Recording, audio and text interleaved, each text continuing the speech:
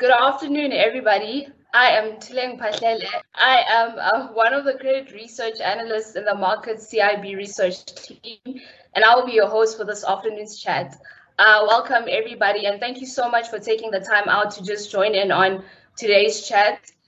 Sit back, relax, grab a pen, grab a paper, grab your iPad or your tablet, and just get ready to, stay engaged and listen in on the chat. So this afternoon's chat is part one of a two-part series that we're doing on global macroeconomics. And so how we've divided the conversation is that today we'll be discussing how the world got itself into accumulating so much debt. And then secondly, we'll move over to how do we exit from all of these high debt levels.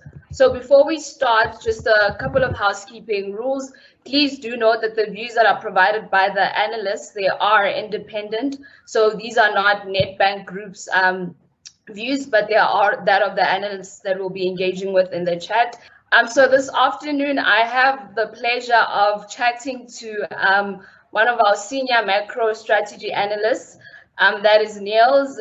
He's a man that needs no introduction in financial markets. So Niels, for me, is one of the people that comes with years and years of experience in global markets. But not only that, I think he has done this amazing thing where he's just dug this deep well of knowledge and understanding in financial markets. And I think in part one of the series, we actually have an opportunity to just drink from the well.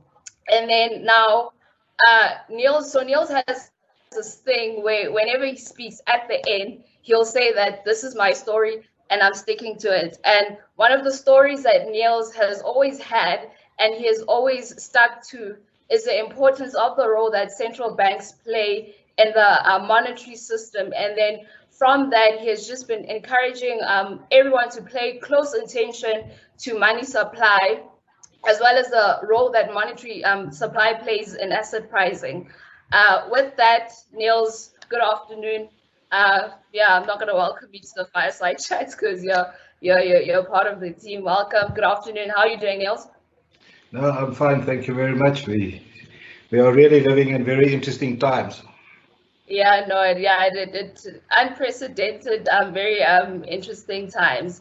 Of which in those times, Niels, right now we are finding ourselves in an environment that's characterized by very low interest rates. And then on top of that, we have, as the globe, accumulated very high levels of debt. And then thirdly, the central bank is like pumping a lot of money into the system. So, can you just, with that, you've mentioned the fact that the role monetary policy has taken a 180-degree turn. So from that, can you just let us in on what is the basis of your view that monetary policy has taken an 180-degree turn? And I'd assume that means that monetary policy, whatever intended impact that it's supposed to be having, it's not having? That is correct. First of all, thank you very much for the opportunity and welcome to everyone, and thank you for your time. I'm very passionate about this. I've been, digging into this, as Nuteleng said, for many, many years, and I'm a monetarist in that sense. I truly believe that money supply plays a much bigger role than most people realize. And people think that the last 30 years is a long-term trend. The last 30 years is relatively short. The monetary system we have only started in 1971, and even that has evolved a lot, and we will discuss it. So it is pretty new, the monetary system we have, and people tend not to go back. And as Winston Churchill said, the more you want to know about the future, the better you better know the past. So we'll do a little bit of digging in the past, but then I just want to explain the magnitude of the problem that we are facing right now, that the central banks are facing, and why interest rates are at historical lows and it's likely to remain at that level for a very, very long time. We're not going to make a lot of statements about central banks. I just want to make that point up front. Do not think for one moment I'm talking about the South African Reserve Bank. The South African Reserve Bank is still doing very much what a central bank is supposed to do, and that's protect the value of money. But to get back to the next question, why did I make the statement that monetary policy had a 180-degree turn? Look at the history of fractional banking. That's where we as banks, we only have to hold back a fraction of your deposit and we lend out the money. So it was a very volatile past for money supply. We will create too much credit and then basically it will start, you'll go for a bankruptcy cycle, and then as we start writing off that loans, or the people that borrowed the money started defaulting on the debt, then you get a massive contraction in the money supply and you go into a deflation environments, and then you would have a massive contraction, as I say, in money supply. Then governments, because central banks didn't exist for most of that time, then the governments would print more money and you would go into the next inflationary cycle, and it would carry on like that. So the credit cycles used to last only every 23 years. The upside of that is we used to press Control-Alt-Delete every 23 years and get rid of the debt every 23 years in the system. And you would write off all the weak balance sheets, and to quote Schumpeter's creative destruction topic is that you'll write off all the companies with weak balance sheets and only the good and companies without debt will survive. But the volatility around it and all the social demise, we realized that we got to try and smooth money supply, and we started experimenting with central banking in the 1600s already. The BOE arrived in the late 1700s, and then in 1913 the real big one arrived, the Fed. Except for the depression in the 1930s, we've had a 100-year cycle basically of inflation, or let's say 80 years from 1944 onwards. So it was mean reverting, because every 23 years the system will basically cleanse itself. But since we created the Fed, we went into a 100-year inflationary cycle. So this has got massive consequences. So we, after a 100-year society, we think in terms of inflation. We think inflation must always rise. Our house prices or any asset must always rise. Inflation is endemic to the system. But it is not the case, because as you can see, deflation was as common as inflation. But it allowed, because we had inflation for 100 years, it was not just the price of bread that's gone up. Also, assets have gone up for 100 years. And subsequently, if the asset side of the balance sheet goes up, we load debt onto the liability side of the balance sheet. And we are at a point, for instance, as in England, and all in today's money, so it's not money then and money now, all in today's money, over this experiment, central banking experiment, the debt per capita in England went up from £100 to over £22,000. Now we cannot allow assets to fall, and we'll go more into that topic as we carry on, because we have to keep this debt solvent. So what has happened since the 1980s, after we stepped off the gold standard in the 1970s, we had a very high inflation era, and central banking just became obsessed with protecting the system against inflation. Paul Volcker was the first in the late 70s to hike interest rates in America, and he started breaking inflations back in America. We did it around 1988 under Chris Stoltz, and then we went into a disinflationary period. But since the 2008 crisis, we started fighting deflation, because then it was, for the first time since the 1930s depression, it was the first time that inflation threatened to go into negative territory. And as I already explained, we cannot allow that to happen, because we're not concerned about the price of bread, but we can't allow the assets to fall. And central banking is now, over the last 10 years, they've got one thing in mind, and that is actually to create inflation. So where we fought inflation for 30 years, they are now trying to create it. Back to you, Natalie. Sure. Okay, just as we keep on with that theme where, you mentioned that quote that the more you know about the past, the better you can prepare for the future. Can you just take us through the evolution of money, how money has evolved over the years, and with that, the role that the central banks have played in that evolution of money? Yes. If we look at the pyramid, so it is, people think in terms of money as something that you have in your pocket.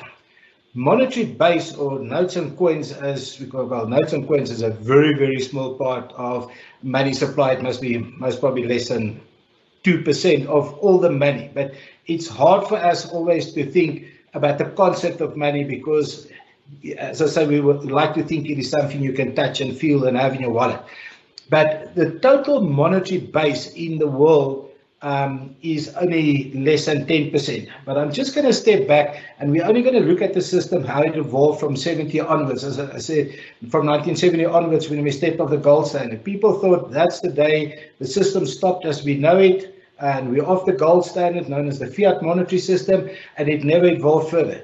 That is unfortunately not how it worked. The monetary system has evolved dramatically since the 1970s. So what happened in 1971, we closed the gold window, and now money is just worth what we think it is. 1972, something very important happened, and we're going to get back to that as well, is how important the dollar is in the system. But in 1972, America and the House of Saud in Saudi Arabia signed a deal that all oil will be traded in dollars. And that oil is by far the biggest commodity, and that creates lots of dollars that is sloshing around in the global financial system. Then the next major development was in the 1980s. We started making everything tradable, whether it is pork bellies or your mortgage, you can trade everything. But so the original idea behind making everything tradable was that we can hedge it, and that the insurance companies or banks can hedge their risk. But it didn't take long before we started using it as gearing, and we're going to get back to that when we get to the shadow banking. We also went through a period of what they call great moderation. Inflation rates started falling, and the world just looked like a very happy place. And then socialism fell in the late 80s, and we had the fall of the Berlin Wall in 1988. Now that was a massive, massive development, not just on a political and social front, but actually out of a monetary point of view. Because what most people don't realize, everybody's making the statement lately, assets are going up because the central banks are printing money. Well, they've been doing it actually for 30 years. People just didn't realize that. The American trade deficit, when America imports more than it exports, it cannot earn dollars from anybody else because they're the sole provider of dollars into the financial system. So America would literally print dollars when they run trade deficits. And they supplied us with in a region of $500 billion every year since 1988. And the dollar monetary base went from 4% of global GDP up to 16% of global GDP. And as commodity cycles started slowing down from 2011, 2012, you can see how the dollar monetary base actually started contracting with the falling price of commodities. Subsequently, it shot up last year as the pandemic was unfolding, and the Fed grew its balance sheet by another $3.5 trillion. But on top of this unbelievable ballooning of the monetary base in the world, as America was supplying the world with dollars on an annual basis through a trade deficit, we also found new ways to gear that money. So traditionally, the fractional banking worked as you will put your deposit in a bank, and then the bank on average lend out that money 14 times. That is the average of that heartbeat chart on the first page. What subsequently happened in the 1990s, as we abolished the Glass-Steagall Act, that was the act that came in existence in 1937, that said an investment bank is not allowed to use depositors' money for investment banking purposes. We can only use the bank's own capital. So they abolished that in the 1990s under the Clinton era, and then the debt really took off. Now, originally, I must admit, even myself, I thought this because we have access to the depositor space. It was actually not the case. It's because now all of a sudden we have access to the collateral that was lying in the bank. So the bank owns your mortgage until you pay the last payment, and then the bank will transfer the house or give it over to you. So I'm just going to use a simple example. It's far more complex than this. What happened is the banks actually, and that was what the whole 2008 crisis was, the banks actually started, and they went and by creating a second and a third mortgage against your house. You just didn't know about it. And that's why the losses were so tremendously big in 2008, because as the house prices started falling, the losses were amplified by the tune of 3.2 times because there were 3 loans on every house. It didn't stop there. So the Basel rules came into existence after the 2008 crisis to make the banks much safer, and that is the case. The banking system is very safe around the world now, or much safer than it was in 2008. But the shadow banking didn't stop. It just jumped over the fence and it went into the savings industry, because the savings industry, especially in Europe and America, where interest rates are zero, they cannot match their liabilities at a 0% return. So they started gearing the assets they are holding to match their life policies and annuities, and the hedge funds are gearing up.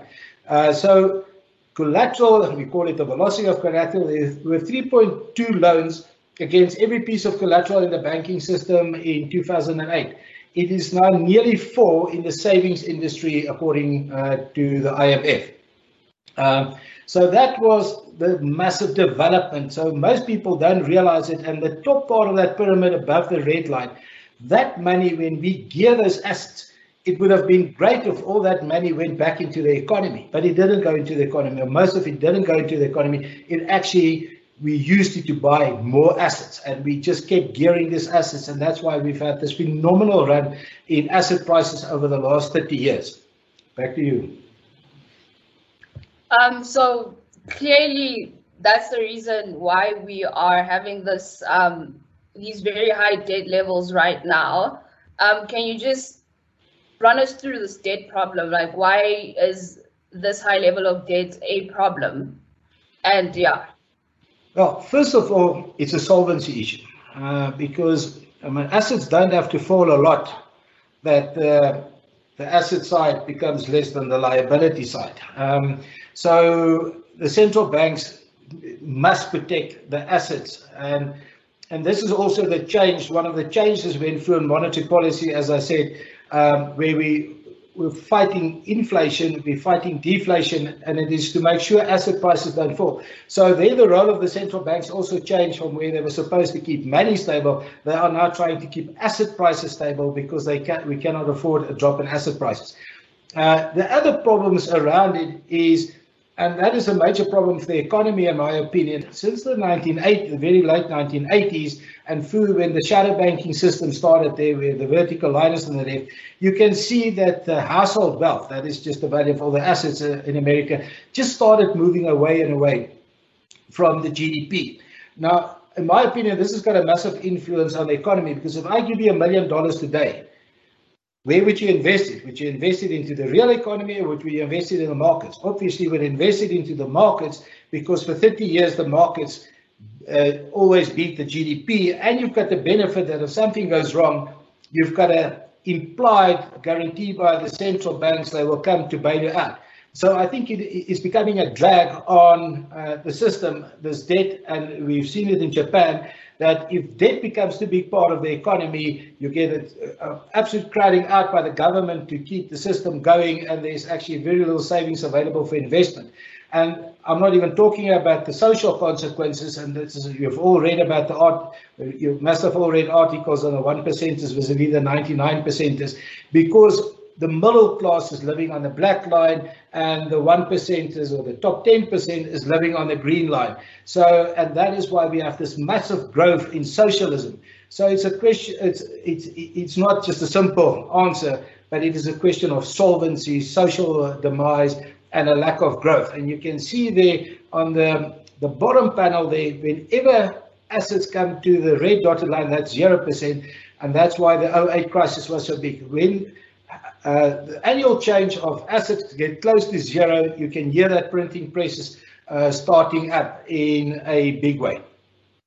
The other problem is that I just want to mention is I pointed out how assets just went, the money supply just was rising non-stop, and the inflation cycle was rising non-stop from 1944 upwards after the Depression and World War II. So it also created a whole culture that, as I said, we always live in inflation, but we also, as economists, just looked at the demand side of the economy. We never bothered to look at money supply, because it was always growing and it was never a problem, and the central banks were always there to supply us with enough money supply. And we paid a lot of attention to the normal cyclical business cycle changes in money supply, but we didn't pay any attention to the secular change in money supply, and that is potentially a problem, because we are all trained as Keynesian economists, and we just look at the demand side of the economy and not at the change in the money supply. And then with that, what impact has that had on global asset prices? And then I'll use that to latch on to one of the questions that we had here, where one of the attendees was asking, if, should we start talking about an asset bubble as well on top of that? Yeah, one of the problems, let me give a couple of debt numbers here. In 1990, the world was roughly 2 times geared. Okay, so the debt was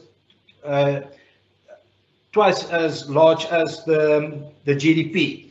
Currently, the world's GDP is in the middle 80s. We're waiting for the final numbers to come out for 2020, but it will be somewhere in the 80 trillions. So the regulated debt, that's all the debt excluded from the shadow banking stuff. So on that pyramid, that's all the debt below the red line. That is now very close to $300 trillion. Then you can add another close to $200 trillion of the shadow banking money on top of the shadow banking credit on top of that. So all of a sudden now the world is 5 times geared. So the problem is once you keep loading the liability side of the balance sheet with this much debt, to get the asset side up, and that is the dark green, to get the financial assets up, by design, the central banks are creating asset bubbles. They have to. Because in 1998, when they had to bail out long-term capital, they could get away, I'm just going to use a number, they could get away by a 12p on the stock market. And this is much more than just the equity market. We're talking about house prices, bonds, and that's why bonds are trading at an all-time low. But you could get away with a 12p on the stock market to keep the system solvent. Now, currently, to keep the system solvent, we have very high, in the high 20s PE ratios and stuff around the world, to keep the system solvent. So the system is sort of designed that we must get assets just higher, inflated higher and higher to keep the system solvent. And that's why the fallouts in the markets are so humongously big lately, because of the highly geared system and the overvaluations of the assets to keep the system solvent. But you can see very clearly from the 1990s up, the growth, and that is why I also made the statement earlier, we are designed as economists to look at the change in the grey on the demand side of the economy to understand assets. But unfortunately, that doesn't cut it anymore. You cannot look at that alone. You must look at it with the change in credit. That's the bright green. Because that bright green, because these assets in the shadow banking, if I gear an existing asset, and as I said, it doesn't end up in the economy, it ends up in another asset. And that is what drove the asset prices up so much. Yes, so it had a massive influence on asset prices. Assets are driven by debt, and yes, I do believe we are an asset bubble, so in a huge asset bubble. So someone was actually asking, how would you tell if we are in an asset bubble? So I guess, yeah, we are already in an asset bubble. So another story that I know of that Niels has that he always sticks to is that Niels is always talking about dollar liquidity. Whenever I think Niels, I think dollar liquidity. And Niels, you've been doing an extensive amount of research on the quantum of dollars in the financial system. Can you just elaborate for us the importance of the dollar post the abolishment of the gold standard? Yes, because here we're quoting the numbers now that, as I pointed out, the growth and debt in the world. These numbers, they come out few and far in between, and it's always backward looking. And I cannot tell you on any given day what is the total value of all the debt in the world. But we live in a dollar-based world, and that's officially over the last 100 years, the dollar has been, not unofficially, the dollar has been the reserve currency over the last 100 years. Between the two wars, we started moving over from the British pound to the dollar. Although the dollar only became the world's reserve currency officially in 1944 with the signing of the Bretton Woods Agreement.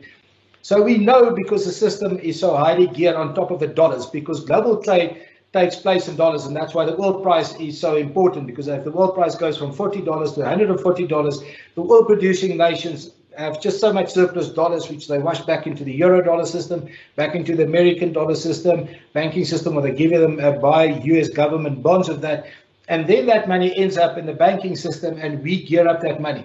So over the history, banks would get 14 times. Come 2008, banks would get 50 times. So I know that if there's a change in the dollar monetary base, the effect thereof on the economy and especially on the assets is a lot. And that's what happened last year. I pointed out earlier that absolute vertical explosion higher of the dollar monetary base from 13 to 18% of GDP.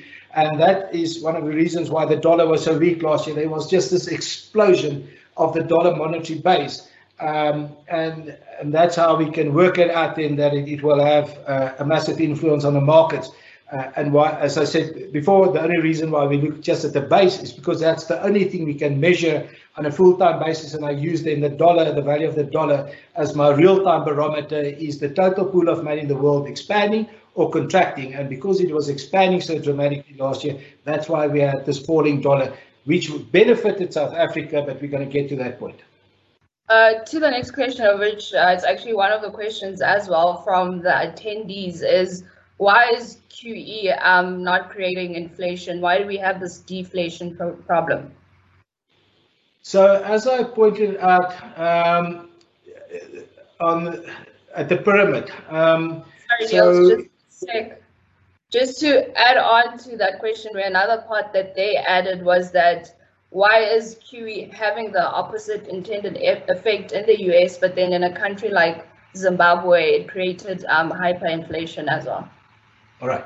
So this is thank you very much. This is the right chart. If you look at the Zimbabwean financial system, they do not have anything above the red line. They basically have very little broad money because it's not a very well developed financial system. So they very much operate, if we get now the gold part at the bottom, they very much just operate in base money. So the whole economy is basically a cash-based economy. So if the central bank do a QE, then unfortunately it immediately changed the total pool of money in the system. But as I explained earlier, that base money in the developed world with these very well developed financial systems, the base money is less than, it's in single figures because it differs from country to country, but it's less than 10%. So by changing that doesn't necessarily change the total pool of money supply, because the velocity of money has been falling like a ton of bricks since 1998 already, and accelerated down in 98 and 08, and accelerated even further after the pandemic. So the top part of the pyramid is shrinking faster than they putting money in at the bottom. And Bernanke knew this very, very well, that he can pump money into that bottom because the top part is busy collapsing. He was just trying to stop the top part collapsing completely by pumping so much money into the bottom. And that's why a change in the monetary base is not necessarily going to lead to inflation. Where the Americans was very successful last year, and that's one thing that worked for them, is that the Fed in a way became the commercial banker. They went and said to the banks, we'll guarantee all the loans for you. So more than 50% of all commercial loans that they issued in America last year effectively had a government guarantee on. Now the Treasury, because the Treasury was actually backing the Federal Reserve, the Treasury has subsequently removed that facility. And that's why I'm a bit skeptical if that growth they had in broad money supply last year, the M2 at 27%, will carry on this year, because that guarantee has been removed subsequently. There's so much to talk about, and I think we have about 15 minutes left, so I'll just continue with some of the other sections that we wanted to cover for part one. So one cannot talk about economics and not talk about income inequality with that. So it has been said that central banks have been contributing to income inequality. I'd just like to get your views, Niels, on that.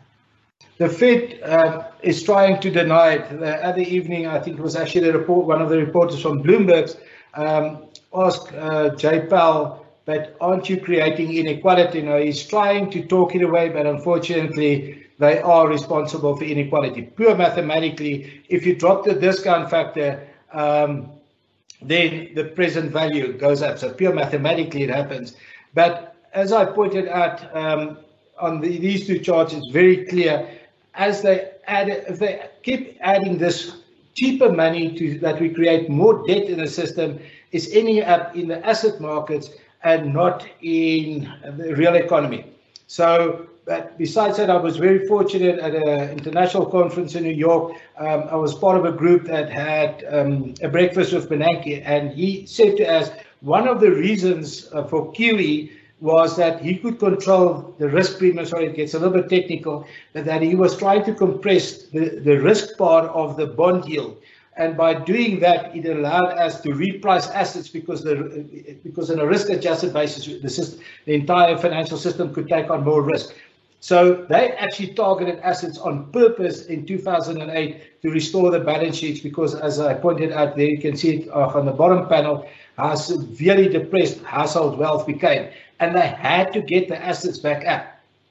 It's not a position the Fed wants to be in. Trust me, they hate to be in this position. But they know right now they cannot allow market rates to go where they belong because this 0% interest rate environment is very costly on the pension fund industry, and so it comes at a huge price, this 0% interest rate. So one of the questions that I've seen here is someone is asking who are the holders of the rise in debt needed to push asset prices in excess of GDP? Is it broad-based, and where would cracks appear soonest if this in the circular trajectory?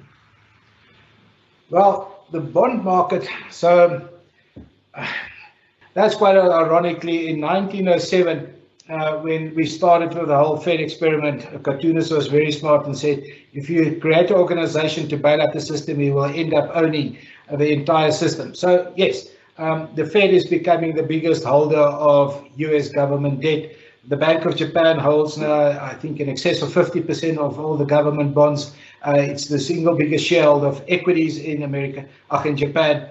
So what is happening is a lot of the assets are being moved to the central banks as they are printing money. In a bizarre way, central banks was created as the epitome of, capitalism and stuff, but in a sense, it's becoming a socialistic system where we control, it's a centrally planned economy, not from the demand side, but from the money supply side.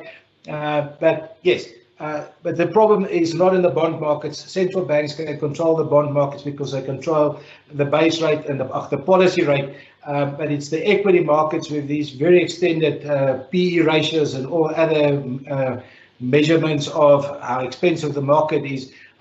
That is potentially a problem, and also house prices. If a property is so expensive that you cannot service, for instance, the mortgage with the rent, then basically the property is overpriced as well. So yeah, it will be broad-based to have all this. What we need is the E part. We need earnings in the economy. We need growth that will boost these asset prices, whether it's property or equities. You need growth, and that's my problem with this asset prices beating the GDP for 30 years. It's very hard to create growth because the savings is very slow to move into the economy, and that's why this MMT, modern monetary theory, which is a fancy word for Keynesian economics, why the government wants to start playing a bigger role in the economy, that we can create growth and create the E part, the earnings part, or in the economy. To our guests, can you please allow me to go to the last section that we have prepared for today, and then should we have more time, I'll move on to ask Neil some of the questions that you guys have fielded on there. So Niels, you spoke about the evolution of money. You spoke about the role of monetary policy in global asset prices. You also spoke about dollar liquidity and quantitative easing by major central banks. And then you also spoke about the role that central banks are playing in income inequality. And then you mostly touched on that from a global perspective. So just in closing today, can you just walk us through why all of that is important for South Africa? Let's just bring it home. Well, if we look at the pyramid, apologies to my colleagues that I jump all over the show. If you look at that, is what you're looking at there on the pyramid. Behind it are these vertical bars. So that is basically every vertical bar at the back is $1 trillion and $100 notes. The little white square there is the total size of the South African economy. So as these unbelievable amounts of credit in the world changed and the price of it changed, and the central banks, the developed world central banks, changed their monetary base. South Africa is absolutely a price taker. As much as we would like to believe that the rand is absolutely the consequence of the South African trade balance, of the South African growth story, it is not. Unfortunately, these global flows, the world's financial markets have become a very small place, that money moves over borders very, very quickly. So, for instance, last year, as I explained, America was very successful in creating negative real rates. They had an absolute explosion in monetary base and in broad money. That weakened the dollar substantially, and that was a major driving force of the rand moving back from 1935 or something back to the current levels of 1450. So that's how that change in money supply comes into our currency. It comes into our bond market. We run very big deficits in the country, and we need the foreign flows. So we are to finance the deficits in the country. So we are very, very exposed to changes in global liquidity. And in all the dealing rooms, you will hear people will talk about the changing liquidity situation and whether it's risk on or risk off. And the dollar is always a very good indication whether you're on a risk on or a risk off phase. Thank you for that, Neil. So that kind of concludes part one of the conversation, and then we'll pick it back up where we spoke about what has happened, what is happening now. So then, how do we move on from the current situation? That will be part two. So please do look out for that invite and make sure you RSVP and join in on that conversation. And then maybe also just prepare yourself as well for the conversation and thinking of ways of how we can get out of the current debt situation. So Niels, I think now when you talk financial markets, you cannot not talk Bitcoin, and I'm seeing a couple of questions here on Bitcoin. There's two that I picked up, so I'll just lump them up together, where one person is saying that Bitcoin is at $48,000. Is that a sign of deflation? And then the second question is, how do you think a decentralized currency like Bitcoin could impact the fiat money system? I'm not sure if that's like the right word, the fiat money systems and government's ability to control inflation and asset prices. Do you think this could pose a significant threat to central banks? So, as you said earlier, that's where we would like to go in the next fireside chat. But yes, Bitcoin is a very hot topic now. The first chart we discussed was that heartbeat chart between inflation and deflation. That is one of the biggest economic, challenges we've ever had since since money was rocks. Certain types of shells, salt, and that's why salt pot has only got one hole, because it used to be, we used it as money in the past. Is what is money and how much must be within the system. And so there's only four ways to get rid of debt. Either you pay it off, but you need the growth and economic growth to get the earnings to pay it off, or the income to pay it off. You can default, which is unlikely to happen, because that's what happened in 1930s, and then half of the banks went bust, and it was one of the deepest recessions in history. The other one is you start, I'm losing myself here, but basically the central banks are going for now is to debase the currency, that you inflate the problem away. That's what the Germans did in the 1920s. To pay back all the war damages and stuff like that. And that, unfortunately, has also got a very bad history. And so that's why Bitcoin was created. It was a takeover. While I'm not personally the single biggest Bitcoin fan, is that I do believe the last one is that you save and pay off the debt and stuff like that. But then you have the paradox of thrift. Yes?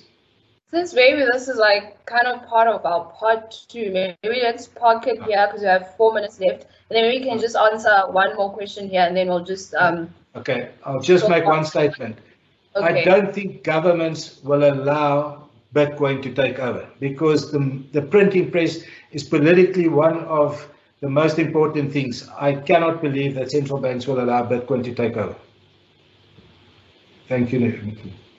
Okay, last question to wrap up this afternoon's chat. Are markets still driven by fundamentals or just driven by the amount of cash in the market? The oil market currently trades at higher than pre-COVID levels. Reports have shown that surplus oil has come off faster than expected at current, but there's still enough excess supply in the market to ensure that at current demand levels, the market will continue to have excess supply over a prolonged period. Does the current level of the dollar impact the current price spike in oil? So you can see since 2008 that most of the growth was in asset markets and very little in the real economy. So it's impossible to say that QE doesn't go into the economy at all. That will be factually just not correct. It is very hard always to work out what is the exact percentage of what of this liquidity that they are pumping into the system ends up in the real economy and how much of that ends up in the asset markets. But yes, I do believe, and if I can take one number as an example, global financial flows is 3 times bigger than trade flows. So yes, if I have to take a thumbs up, I'll say 2/3 of all assets are driven by liquidity and 1/3 is driven by the underlying fundamentals. But that will be absolutely just a thumbs up number. And unfortunately, we have to wrap it up there for this afternoon's session. But we, like any other chat, we will note the questions that you have on there, and I'll try and make sure that Niels does address some of those questions in part 2 of our sessions. I don't know if Niels, if maybe you have any other closing remarks for this particular segment.